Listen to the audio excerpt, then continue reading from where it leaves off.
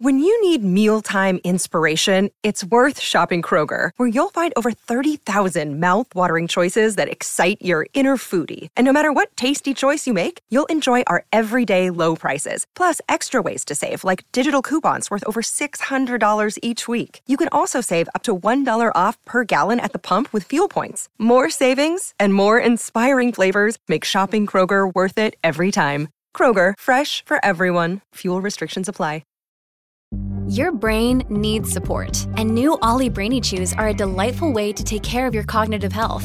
Made with scientifically backed ingredients like Thai ginger, L-theanine, and caffeine, Brainy Chews support healthy brain function and help you find your focus, stay chill, or get energized. Be kind to your mind and get these nootropic chews at ollie.com. That's OLLY.com. These statements have not been evaluated by the Food and Drug Administration. This product is not intended to diagnose, treat, cure, or prevent any disease.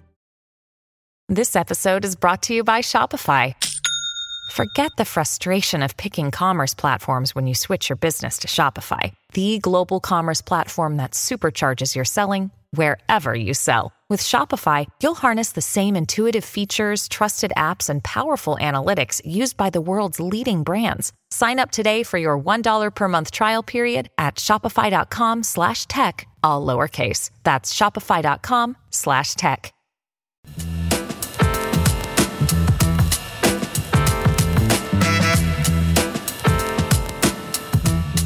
Welcome to the No Film School podcast. This is Gigi Hawkins, and I've spoken about this before, but I really think I learned how to write and direct when I learned how to edit. This week, we speak to two editors of two Tribeca documentaries, and we'll dig into why it's so critical to the filmmaking and storytelling process. See, when I was getting started as a filmmaker, I was lucky that my first short was pretty good. But when I went on to make my second, I was a little too confident in my ability to write and direct, when I was really just going through the motions of writing and directing without understanding how to craft story or script for screen. So I shot a short, I raised money, I convinced my friends to spend a week with me shooting in upstate New York. It was all fun and games until cut to me 6 months later, watching cut after cut and not even liking what I had made. Luckily, in the shoot, I had decided to, on a whim, cast a dog to be in the background. And that allowed me to take back all the footage and reverse engineer a completely different story for my film.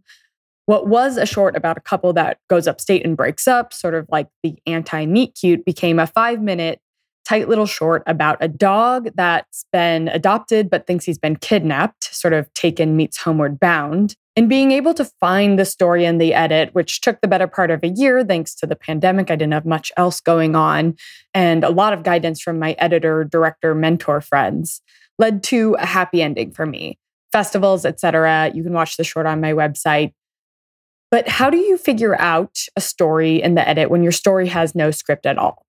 This week, we speak to these two Tribeca doc editors, Kelly Kendrick, the editor of Everybody, 2 words, and Jamie Boyle, the editor of Breaking the News, about how they were able to craft the stories of their respective documentaries.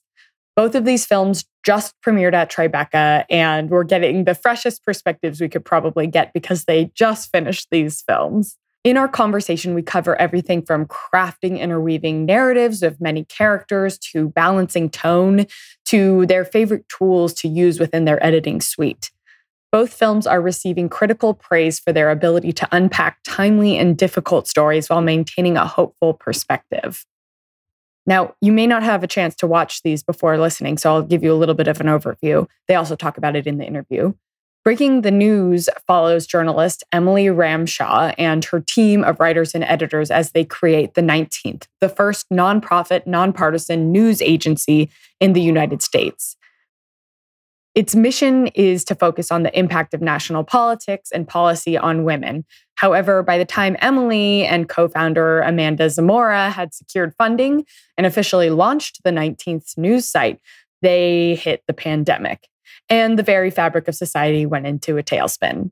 Breaking the news immerses its audience in the lives and steadfast pursuits of the members of the 19th, women and LGBTQ plus journalists, as they struggle to launch the agency and work to gain traction for their newsroom amidst shuttered news outlets and an upended America.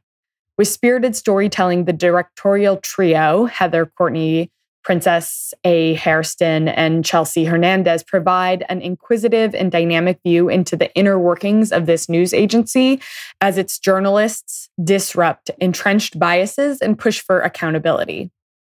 The second documentary we'll be examining is Everybody. In a country obsessed with gender, intersex people are often erased. And this documentary follows 3 intersex people recounting their individual experiences with stigma, social pressure, and non-consensual surgeries performed on them as minors. These 3 make the case for the much-needed rethinking of both archaic medical practices and binary ideas of gender and sex. The film is directed by Oscar-nominated and Emmy-winning filmmaker Julie Cohen. You may know her from RGB. She and her team allow the documentary participants to guide this intimate narrative and portrait of the life in between and outside of binaries, and create something that's very unique in the process, combining personal testimony with archival footage. The film directly engages with our country's transphobic history and exposes how little has evolved in the way intersex people are viewed and treated by medical professionals and society at large. However, as these 3 incredible individuals show in their fearless film, a better future is not only possible, but near. And now, my interview with Kelly and Jamie.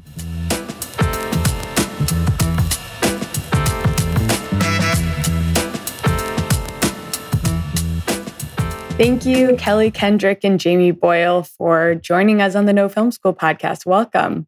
Thank you so much. Thanks for having us. Now, you both just had your Tribeca premieres.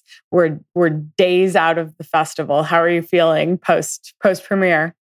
I'm feeling really good. It was really fun. That's actually the first time I've had anything in the Tribeca Film Festival. So I don't think it could have gone better, really. You know, it was a packed house. Everyone was crying and laughing and cheering, and it was great. It was a really nice time.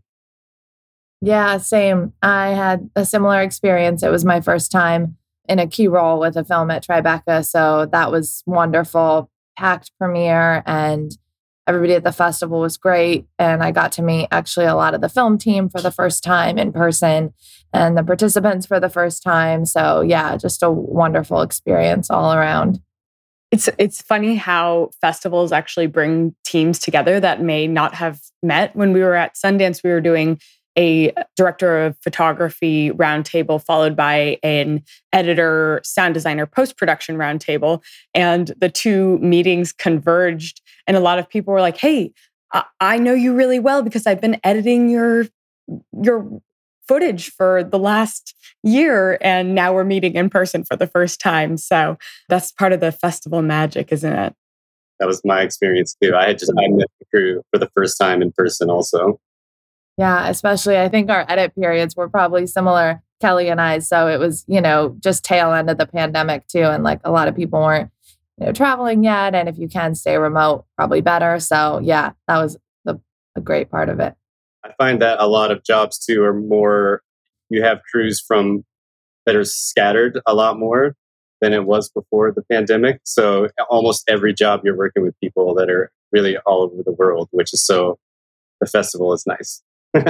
Now, would you both we'll take a step back and talk about the specific documentaries that you worked on and what it's about and how you became involved in the project? Well, so I edited the film Everybody. It's about 3 intersex people, and it's basically telling the story of their lives and kind of how they've been mistreated by the medical community they see. And it's kind of, a lot of the story is also tied back to a story from a guy named David Reimer. And it's kind of telling their story and how an old story is still repeated in their lives today. So, and Julie Cohen, the director, just wrote me kind of out of the blue, and I just met her for coffee and we just talked about the story. for a long time, and I didn't know much, and I learned a lot before. I mean, we talked about the film maybe a year before I even started editing it. So I had a lot of time to sort of research and read. And yeah, and then I signed on to the project right away, really. I just was like so interested and amazed that she was trying to tell it. Because really, it's a story that I don't think most people know. I mean, every single person I've talked to and tried to explain it to, they don't know anything about this. So yeah, I thought that was the most interesting thing. That's like, it's very hard to tell a story no one knows now, nothing about it. So yeah. Absolutely. How about you, Jamie? Yeah, so I wrote and edited a film called Breaking the News. It is about the 19th News, for those who know it. It was a startup nonprofit newsroom started during the pandemic from the woman who started the Texas Tribune. And she brought together a phenomenal group of talented reporters from major publications who were really disillusioned with their jobs and with the US news industry in general, and wanted to start something different. And what started as the first all women led newsroom in the US became all women and non-binary people led newsroom in the US, covering all aspects of gender, I think politics and policy. I can't remember their exact mission, but they are a really incredible group. And it became about their first year and their evolution. So one of their reporters was the first to break the Breonna Taylor story. And they went on to just do some really incredible reporting that first year. That same reporter got the first interview with Kamala Harris when she joined the Biden ticket. And they really exploded, and people so appreciated what they were doing. And the film really became about their evolution and the bias that they even came to the table with, and how they were going to kind of meet the moment and evolve. And, I think one of the things I appreciate most was their willingness to show that evolution and to show those stumbles along the way. And especially the leaders, because I know that wasn't easy, but it's being received so well, and people are so grateful that they were willing to show that, because I think it's so important in this moment in time to, be honest about, the hiccups that people have, and the learned bias that we all have, and how we get past that and find a way forward. So yeah, they're doing some pretty incredible work. They're now on year 3. And I came to the project about a year ago in March 2022. I have the years right? Yeah. And Diane Kwan, the producer, she produced Bad Acts, and she's most well known for Minding the Gap. She came to me, and I'm the biggest fan of Minding the Gap. I think it's just incredible. So I was very excited when she came to me about this project. It had 3 different directors in 3 different time zones. So I was a little bit worried about the time period we had to edit this in. We have 5 main participants and all different storylines within those 5. So yeah, it was a big one to take on, but I was excited about every part of it. I was a little worried about the timeline, but that's a doc edit for you. So, the team was really great. They also, all of them edit too. So they were really gracious in understanding that, respecting that space and understanding how long it actually does take. And so, yeah, we forged ahead together. And yeah, there was no question in my mind I was going to take it if they would have me, because it was a phenomenal opportunity. I actually feel like both of these documentaries, they go hand in hand, and they're very of the current moment, sort of dissecting how we're processing and becoming more and more disillusioned with, whether it's the newsroom or the medical system. And you do speak about, Kelly, you mentioned telling a story that no one knows. And Jamie, Breaking the News tells a story behind the stories that have been very of the moment as well. And both documentaries also follow multiple characters or people. I know in podcasting, even when it is nonfiction, we call them characters. So can you talk to me about how you approached the story and how you figured out how to tell this multi-character piece for your respective documentaries? Yeah, well, it was really important to us that we sort of told each individual story, but then also how each of them relate to each other and like the commonalities between each of the people. and also how they're affected by the past. And so in our case, it was kind of like, how do you tell this information while interweaving an old story that still affects the medical establishment or medical side of like intersex people and what they deal with every day. So, if you see the film, one of the big stories is Dr. Money is this old doctor from the 50s who a lot of medical literature uses kind of a failed medical experiment to give surgeries to intersex people when they're really, really young. And so a lot of intersex people feel that that's a surgery that, they didn't choose. They were never able to choose because it was given to them. So we kind of started threading his, old news clips and medical things through the entire thing and how it relates specifically to each character. And, Julie kind of really early made it clear that she wanted the film to be really joyous and happy and like a celebration. And I think it really comes off like that. There's a really dark second act to the film, but in the end, it's kind of, it's really happy. It's a very nice ending. Yeah, it's absolutely. really fun. And we kind of wanted that to be the vibe for the movie the whole time. So.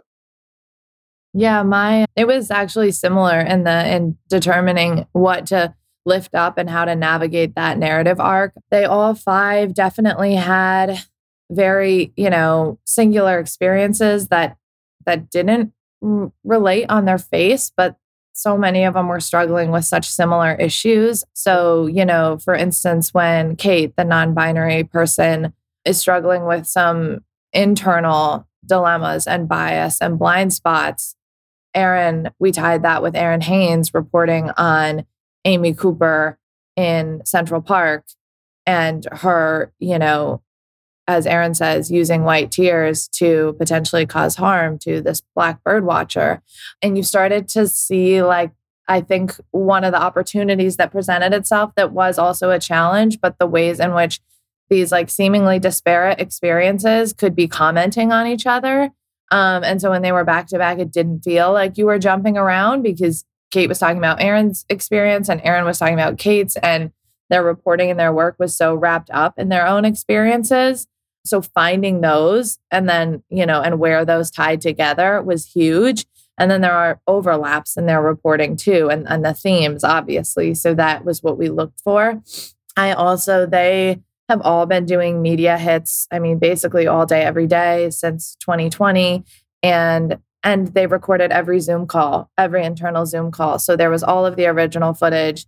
And then there was probably 500 hours of Zoom calls and endless archival. And so one of the things, just to get into the nitty gritty, if it's helpful for editors, but I basically realized early on, and I love to watch everything most editors do, but that wasn't going to be possible. And it was a very hard pill to swallow. But, I leaned on our AE a lot, Ana Ramirez, and she was phenomenal. And we basically had to just make the decision to really pinpoint the things we needed to focus on. And so, we relied on transcribing and all those, fun tools to figure out what I needed to watch. And I watched as much as absolutely possible. I think I watched Impulse Selects for 2 months straight and just packed in those days as much as I could, because I really needed to see how these internal dynamics developed and how that affected their work.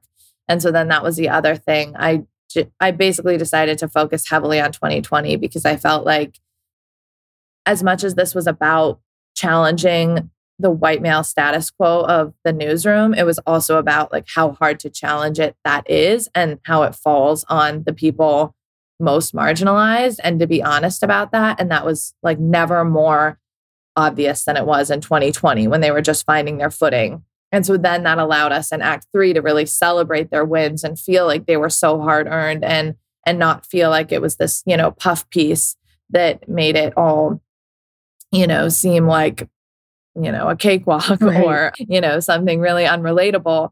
And that way we could find a lot of joy too. And yeah, so then in 2020, I really tried to find the events, obviously the major news events that we all know and could give a behind the scenes look, if that was possible, or if it was something that really shaped that reporter or shaped the newsroom. The summer of racial reckoning started with, George Floyd and Breonna Taylor. So the fact that we could interweave that was huge. And it all started to kind of talk to each other after that. Hey, it's Kaylee Cuoco for Priceline. Ready to go to your happy place for a happy price? Well, why didn't you say so? Just download the Priceline app right now and save up to 60% on hotels. So whether it's Cousin Kevin's Kazoo Concert in Kansas City, go Kevin, or Becky's Bachelorette Bash in Bermuda, you never have to miss a trip ever again. So download the Priceline app today. Your savings are waiting. Go to your happy place for a happy price. Go to your happy price, Priceline. I'm curious to hear how you approached crafting the tone. In Breaking the News, you were exploring a very dark time in the recent past. In Everybody, you were exploring this very dark time in the past that has continued to thread through these people's lives. Were there passes where you realized with the team that we're going way too far in one direction, or we need to push it further? And how did you balance that with the director teams? Well, as I said, Julie, she kind of wanted this to be a joyous film from the beginning. So we actually started editing with no music whatsoever, just no score. And we were just figuring out how do we... Why was that? Well, because we didn't want to try to tell people how to feel about their stories, and especially when they're talking about medical things, in really, really personal medical things that they've gone through in their lives, and just the embarrassment of going to high school and being a teenager and dealing with all this stuff. And, we dug up medical records and have one of Saifa goes through his medical records, and we show where the doctor had marked ambiguous and then changed it to female. And then that kind of started the whole ball rolling of being, identified as female most of his life. So a lot of those things we just didn't want to have a tone, to the film at first. And so Julie, even before I started, knew that she wanted to use gender flipped covers for music.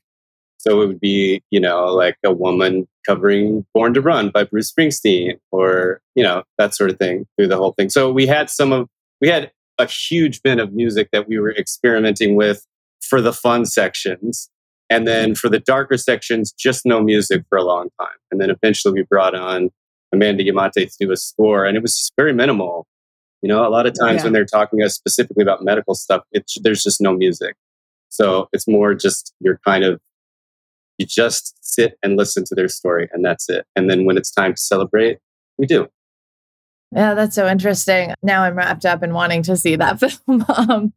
But yeah, no, similar challenge, like you said. And I think we're all hearing in the film industry that people are really responding to joy and to uplifting stuff, and have had, really had enough. I'm totally unrelated, releasing another film this week that is not as joyous. And, we've heard that a lot. So I think the biggest challenge is you don't want it to feel like, exactly what Kelly was saying. You don't want it to feel like forced joy either, just because, that's, what we're hearing, and disingenuous in any way. And especially when you're covering such serious, really gut-wrenching times for people or story points. So it is such a challenge, but, you also want to be giving people hope, if it's there.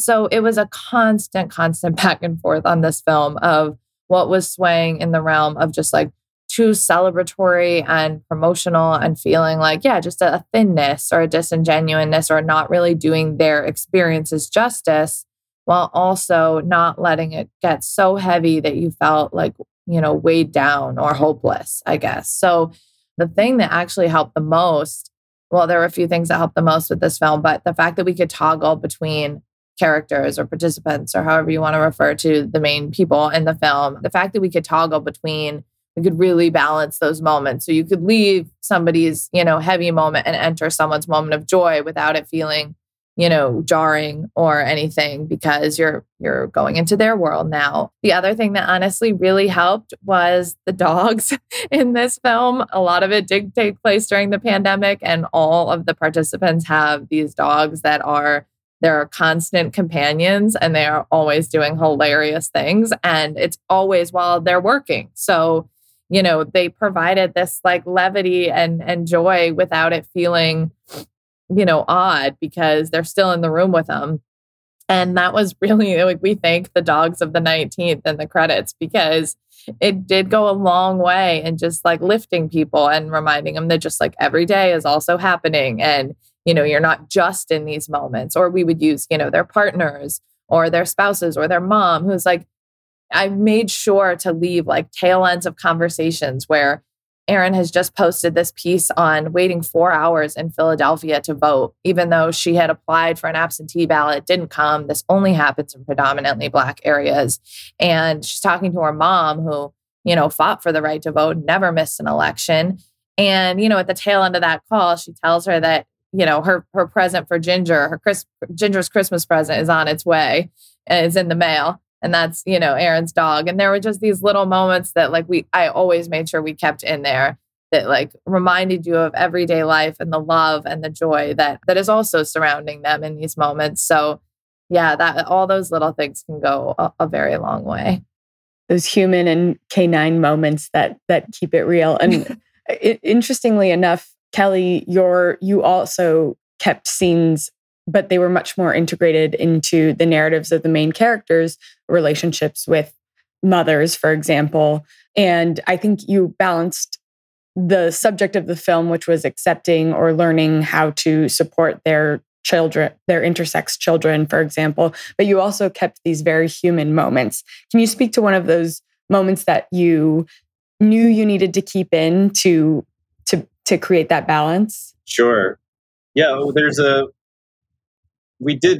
this kind of happened organically where I maybe cut a scene that was way too long with River and their mom because I just thought it was like the most precious thing ever. And they're just looking at family photos and just seeing someone grow up before your eyes with their mother. and she just clearly loves River so much. It's like the sweetest thing. And River is translating for her in the scene. So it's, I don't know. The first pass was maybe 20 minutes or something. Julie maybe was like, I don't know, maybe we cut it down a little bit. Okay, fine. But yeah, I mean, it's like very important in our film because it's, a lot of the mothers of, the three main characters in the film they have to kind of deal with making a decision very early on that they meant as I'm doing everything I can to protect my child. And so now, in retrospect, everyone has to realize that like maybe those things weren't the best things for them, So it's like really important to show that it was all done out of love.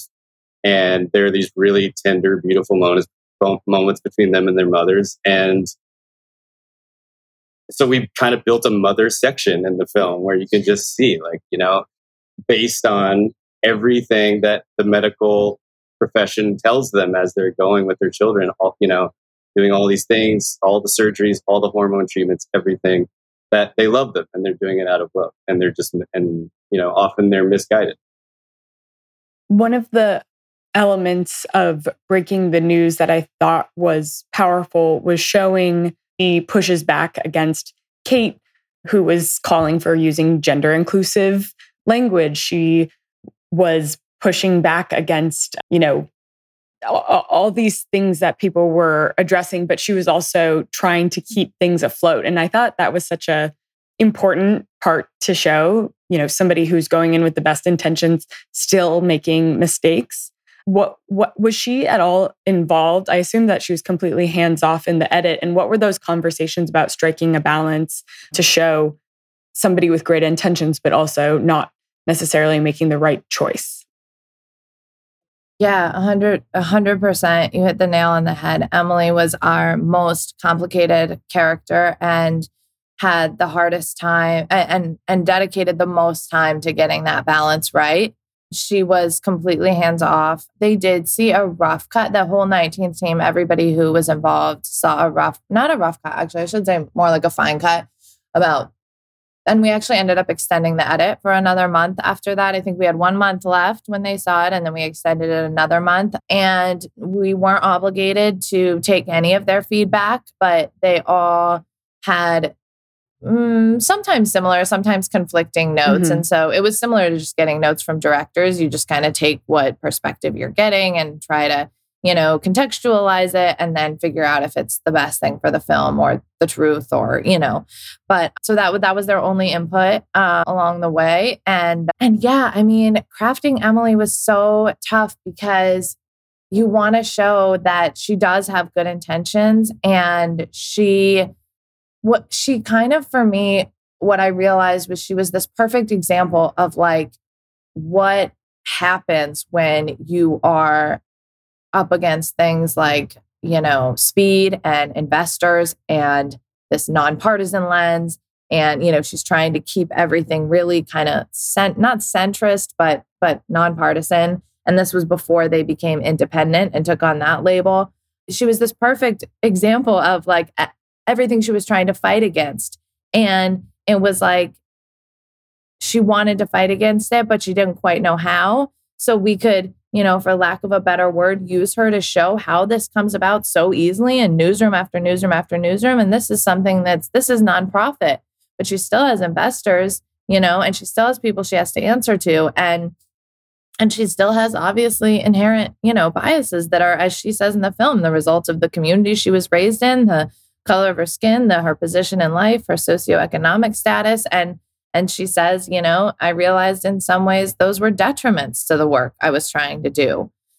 So, I mean, like her honesty and going, I don't know many people that would be willing to show that kind of evolution when they're trying to stand for all the right things. And there's a lot of learning curves. And also we had to show the toll that did take on the people pushing for change.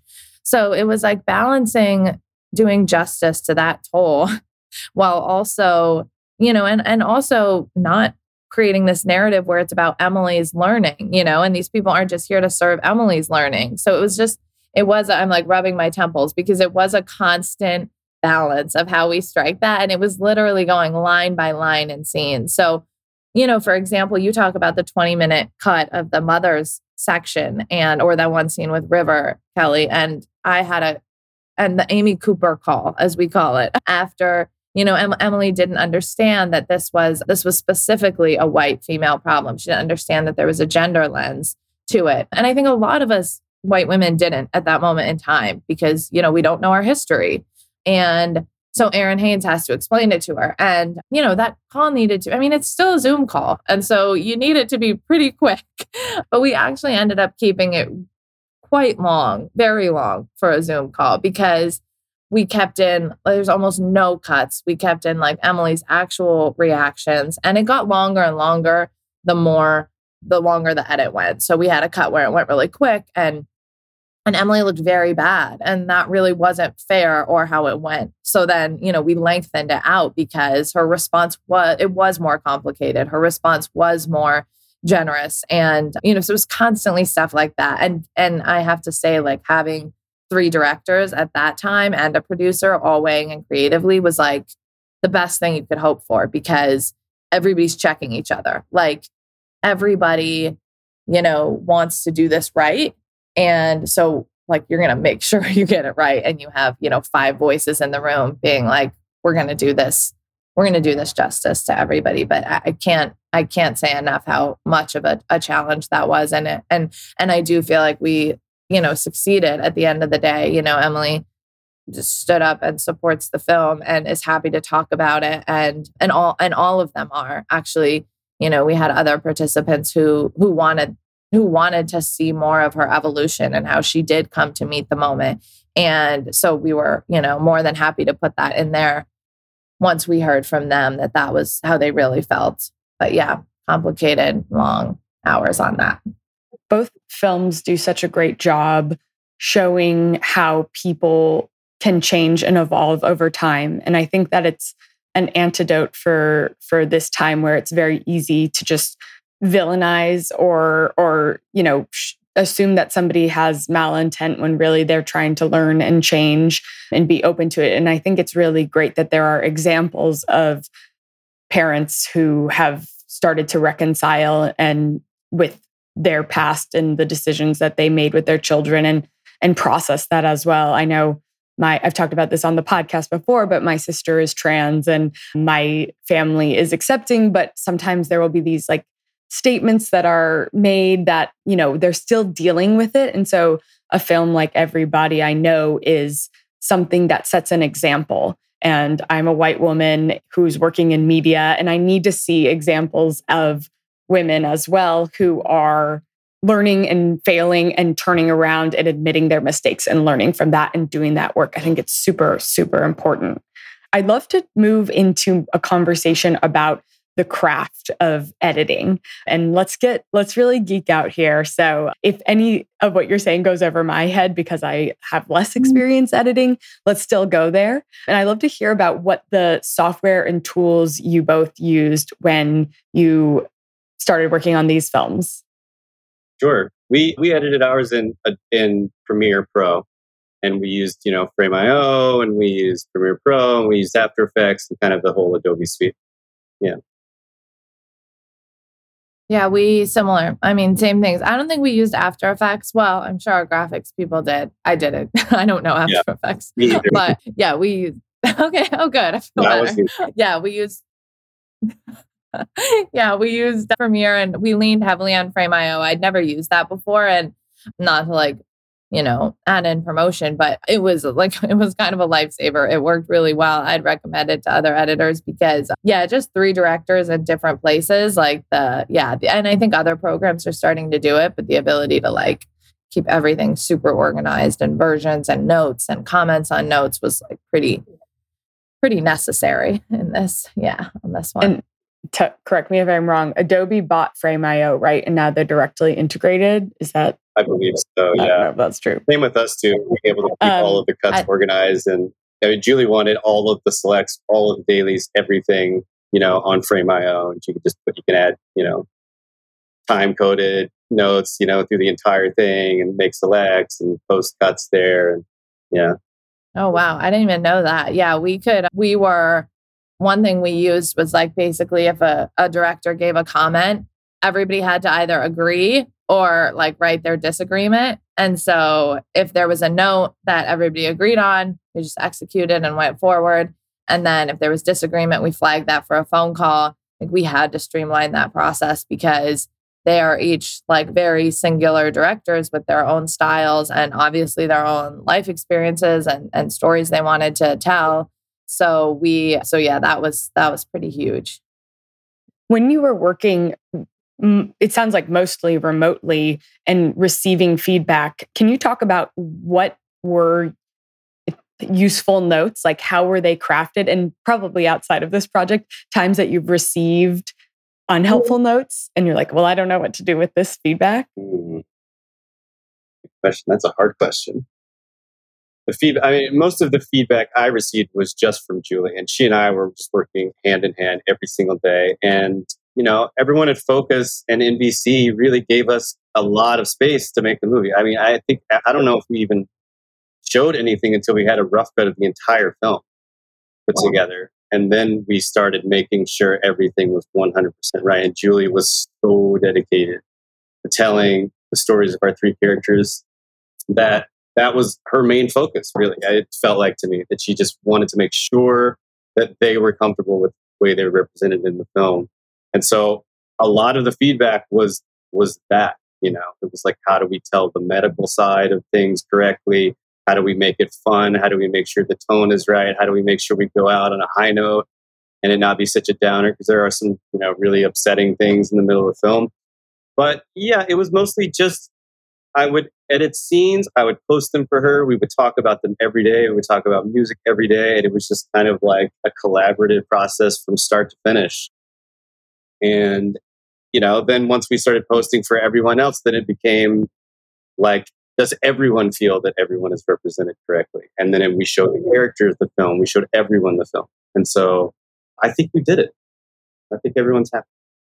So that was, yeah, sure. Two follow-up questions for that, Kelly. Were you and Julie ever working in the same space, or were you working all remotely? 99% of the time remotely. And then she came over to my apartment a few times and we worked in my kitchen. Yeah. That's kind of the magic of getting into Fun. the weeds with a director and an editor. But also, from judging behind you, it looks like you have a great kitchen. Too, Yeah. I like to be near the snacks and the coffee all day. Why not? Who doesn't? I have a little door Very that goes smart. outside. We can open the door when it's nice.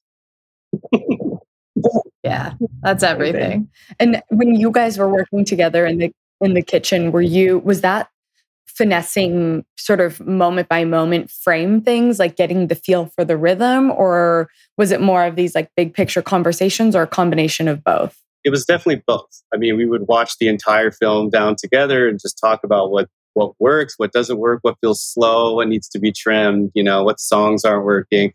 We also, as I said earlier, that we were working in all of these covers of songs in between, like Rivers from New Jersey. River loves Bruce Springsteen. We have Born to Run through through the entire first section of River's scene. And a lot of those songs were edited into the scene so that you could hear lyrics, and then the dialogue comes in, and then more lyrics, and it's very interwoven into the scenes. And a lot of those songs would change if we couldn't license them. So, it became, how do we also find a song that the lyrics say something about the scene without being so specific, but also you can listen to the song for a while and then you can hear them talk. So as the songs changed and we had to find new songs, we had to experiment with music a lot to try to get the right ones in. And yeah, so it was just the whole thing. We would watch the entire film. We would watch individual sections that need more work. And it's just different when you watch it in a room with someone, When you're watching it alone, I'm sure if she's watching it alone, she feels a way. But then you watch it, even like with an audience in a theater, if you watch it with someone else and just see, do they get antsy, during sections because they're bored? Are they really laughing at the things that you should be laughing at? Just watching it with someone makes a huge difference on how you can, hone it a little bit and make it better. So. And Jamie, how about you? I know this initial question started with feedback and maybe in the past receiving notes that were not so helpful. What is the most helpful way or constructive way for you to receive notes? Yeah. So my experience was a little different. And because everyone was so spread out, I actually kind of set a parameter from early on because it was clear that this could get messy, but that I couldn't talk to any of the directors really or producer without everybody on, because I started to become this and it's just a natural evolution. This is no person's fault at all, but you kind of become a middleman and then you're you don't even know what's been communicated to everybody. So that made it so we talked once a week, and I never watched cuts with them. They always watched on Frame.io remotely, and it wasn't that often. I was working and I like working in a kind of a silo, but I enjoy kind of different types of creative collaboration. But this is what this called for. Everybody was dealing with their own stuff. People had other jobs, health issues. It was a lot. So we just really tried to savor the time we had.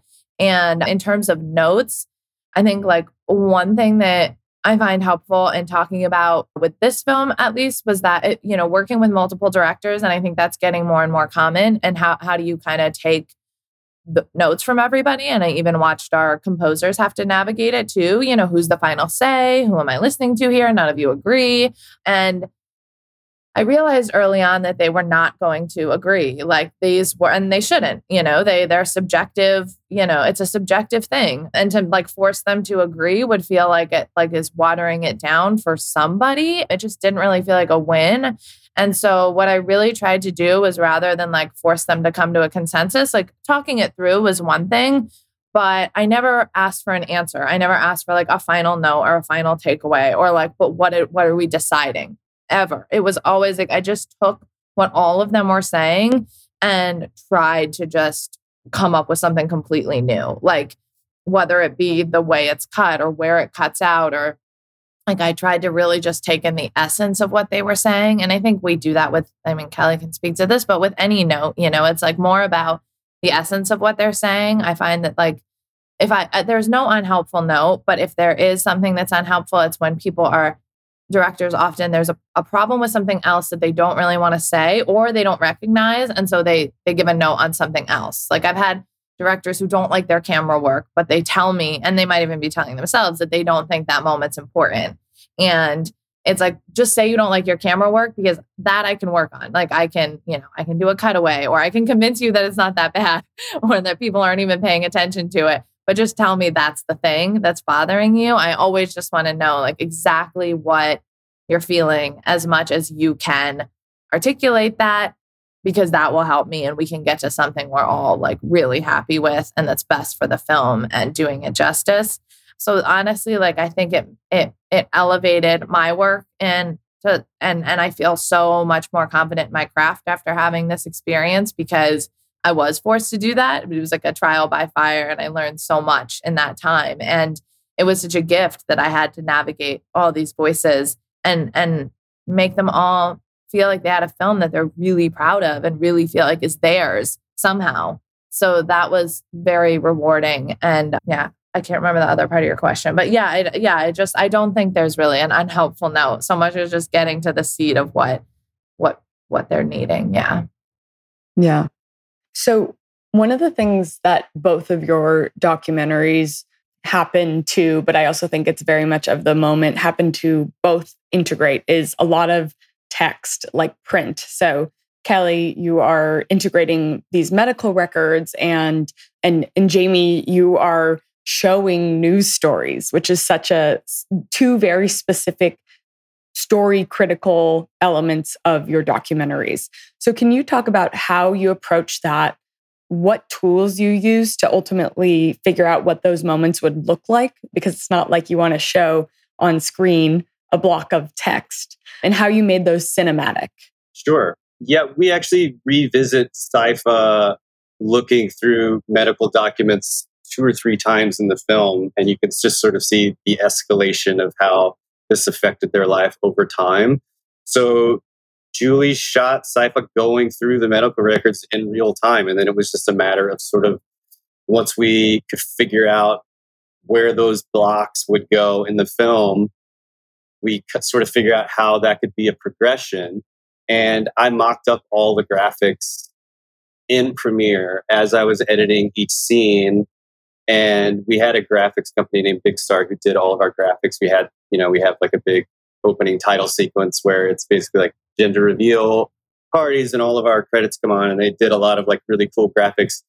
And they also did the documents. So we actually had, I timed it very carefully to the story that Sypha was telling. So it was really more about finding the story first, cutting in really rough versions of all, and I'm not a graphics person, so it was very rough for a while. And once we figured out what needed to be said to tell that story the best, then we would hand off to them and they would give us versions. And if the timing changed, we would have to kind of like re-edit the scene, change all of the graphics. And that happened several times throughout the making of the film. But yeah, it's not a very graphics heavy film. So most of it's either medical documents or credits, ending credits, beginning credits. But that's how we did it.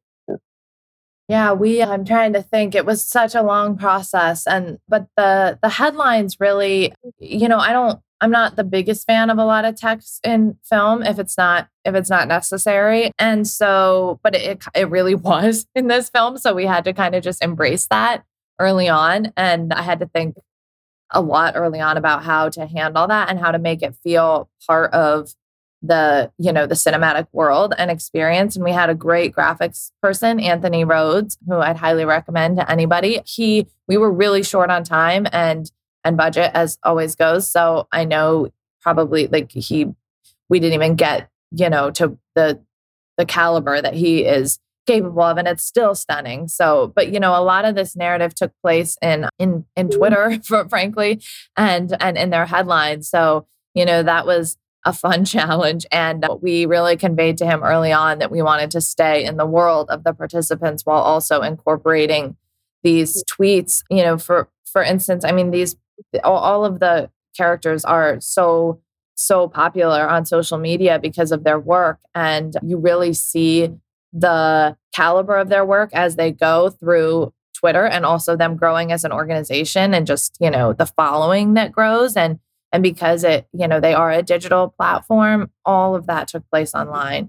So it was like, how do we, one thing I used a lot was I'd find, a shot where we could use part of the wall or an empty space in the frame and have that be where the text for Twitter came up and where we didn't have to use the white box, but it could be less like, oh, this is a tweet. We even went through a million rounds of like, how many Twitter sounds, how many like tweet sounds do we actually want to hear? For the Breonna Taylor story, as soon as Aaron published that, you had these tweets going up like, wait, this happened 2 months ago. Why haven't I heard about this? 8 times? What? Like people just losing their minds over like, how have we not heard about this? How has this not been reported 2 months later? And it was so powerful. And at one point we had each with like a tweet sound. And we got a lot of feedback that felt insensitive because we have actually like and there's just something about that, so it was like a lot of push and pull and finding that balance really carefully. And with the headlines, like tiny little detail, things like that made such a difference. Like, and when they start publishing on their own platform, they have this big, the 19th banner at the top with their asterisk. And it's beautiful, but it's so much bigger than the headline. And we wanted it to be clear that they're publishing on their own platform now, but not to make it like, again, we're always toggling that line between like a commercially feeling thing and feeling like, they were involved in the making, which was just not true. So our graphics guy came up with like scrolling it on, and it would scroll on so far that you'd only see the bottom of the 19th by the time it was all the way on screen. So you're really, it's on that platform, but you're focused on the headline, the byline, and, the subheading. So it was like tiny detailed decisions like that I feel like went a long way, and we could have gone on forever. Like you can see how this got expensive and time consuming because we could have treated that like almost its own portion of production, which, in hindsight, but you don't know at the time. So, yeah. Well, from an audience standpoint, both integrations in both films are so seamless and organic within the storytelling. Now, as we wrap up here, 2 questions for you. The first is, what is your favorite editing tool or feature? And the one that every time you use it, you're like, get a little jolt of excitement. And what advice do you have for somebody who is interested in pursuing editing documentary film? It's a great question. Let's see. Actually, though, but when you asked what tool, I immediately knew the answer. And it's so simple that I'm almost just like embarrassed to say it, but it's Extend Edit. Yeah. And yeah. Do you use Extend Edit, Jamie? Extend Edit. What does that do? No, now I'm kind of... It's the simplest thing ever. You just put your cursor where you want something to land and you hit E and it just moves it there. So if you're trying to edit music and you want it to land on a beat, it just moves it there. If you're like, it's 2 frames too much, you just like, you want to trim it, you extend it. You don't ever have to trim anything. You just extend either audio or video or graphics or anything exactly to where your playhead is. And I don't know. I think I'm a really archaic editor. Yeah. Well, that's how I feel too. I'm a really archaic editor. I do it like, I do everything by hand. And I'm like, I know there's a quick key for this, but like, I'm doing it this way. That's my quick key. I'm going to use that. That's the one. I just use it for instead of trimming anything, you just snap everything exactly where you want it using the playhead. And it's just, for some reason, it made me 1,000 times faster as soon as I started doing it. It sounds so satisfying. Yeah. Wow. That's my tool. I had the opposite reaction. I was like, oh, I do not know what my tool is. Because I do I like way too much background, but I learned how to edit on like actual film stock on, those old giant machines we were required to in film school. So like, I think that has just carried through, and I just like, I need to get on board with more quick keys is the long and the short. But so you're going to go to Kelly's kitchen and learn. Yeah, totally. You're invited. May get a crash course on the E command. Yeah. But there's something I like about, I love getting really in the nitty gritty and fine tuning everything. And, and I don't like, I'm probably like calling everything by the wrong terms and stuff. But talk about a simple one. Like I really like doing temp color correction. That's like a very odd thing, but I think like it's so much better in Premiere than it was in like Final Cut 7 or something. And it's so satisfying to like make a scene shine before you're sending it out to festivals or even directors sometimes, because a lot of times they're shooting their own stuff. And I just want to make it, I want them to feel good about it. So like, just even like, throwing down those blacks a little bit or just doing tiny things, I feel like just gives it a little bit of shine. That's a terrible answer. I know I'm going to get off this call and come up with something better, but Kelly's is a better answer anyway. So. And then the last question, what advice do you have for the documentary editors of tomorrow? Advice. Let's see. Well, I think my advice would just be to learn as much about filmmaking as you do about editing and storytelling in general. Because I think when I first moved to New York, I've been in New York for 18 years now. I moved here from Oklahoma. And the first thing I worked on was a Nicole Kidman film when I was an intern. And the editor actually didn't sit at the computer.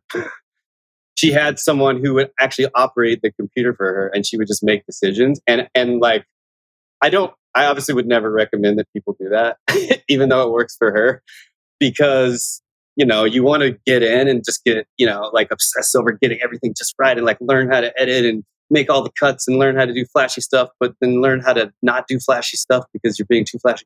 It's like a constant balance of finding the right style and everything for every single project you worked on.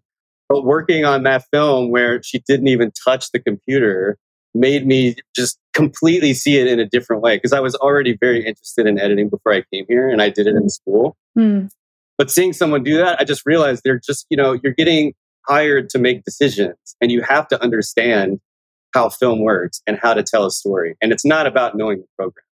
And like, of course, today it's like way more competitive, and you have, a million people vying for the same job. And so it's much better if you know how to use the program and you're fast. And especially in television, you have to be very fast. But I would say like taking a screenwriting course, watching how you make, like I used to be obsessed with buying DVDs and watching the making of documentaries. Just learn. I mean, I watched hundreds and hundreds and hundreds. I'm just obsessed with learning everything I can about filmmaking, because it all applies when you're editing.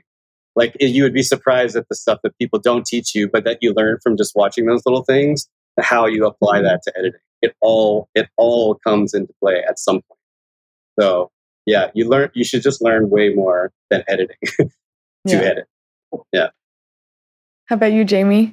Yeah, I couldn't agree with that advice more. I'm like, that's really solid advice. I'm also just like a very avid reader. My whole family is. There's always a book in my hands, and I feel like that weighs really heavily on my storytelling. So like similar to what Kelly said, it was just like I'm getting tools from places that are so far beyond like the actual edit software. That is like, that's not important. I mean, yeah, you have to know it, but like it's pretty easy to learn. And beyond that, it's so much more important that you're a storyteller and thinking of yourself as a writer, even as a director, as a real author of this story. And then I think the other advice I would give is, a lot of people will think they know the film they want to make, and that should always be kept in mind, of course. But then there's what the film actually is or wants to be. And, I'd always insist on watching everything if you can, and then and kind of creating a little bit of a bubble of space to let it speak to you, because that can also help the director and the rest of the team know what is standing out just completely objectively. And I think that's so important at the beginning of a project. And I tell producers and directors, like, that space is sacred, because that's what it's trying to be. That's what's coming out without your agenda or anything. And I often think like that's the more powerful piece, because that's what you have, regardless of the intention you went in with. And that can always be carried through.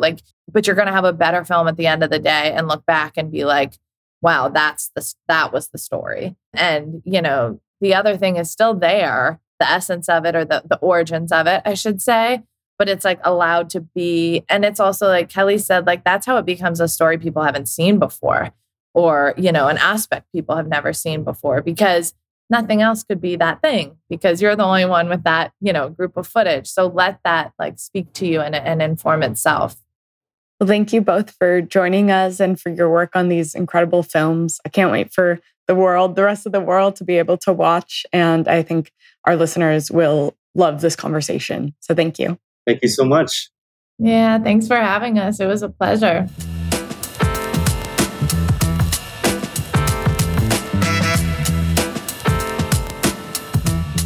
Thank you, Kelly and Jamie, for bringing us into your process and for talking candidly about your creation of this film and your work with the team to tell two very different yet strangely relevant to each other stories.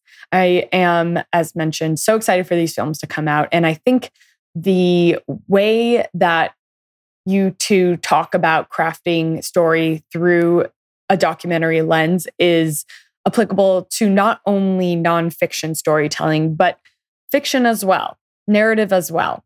Your ability to collaborate across various members of the team shows in the work itself, and to honor the characters' stories, because at the end of the day, they're people. They're people who are trusting you with their stories. It's very impressive. Thank you to our listeners for tuning in. You can get more No Film School at nofilmschool.com. We're also going to be doing a couple of follow-up pieces about these particular editors and projects, so keep an eye out for that. You can like, rate, and subscribe to the podcast anywhere you can get your podcasts. And thank you for listening.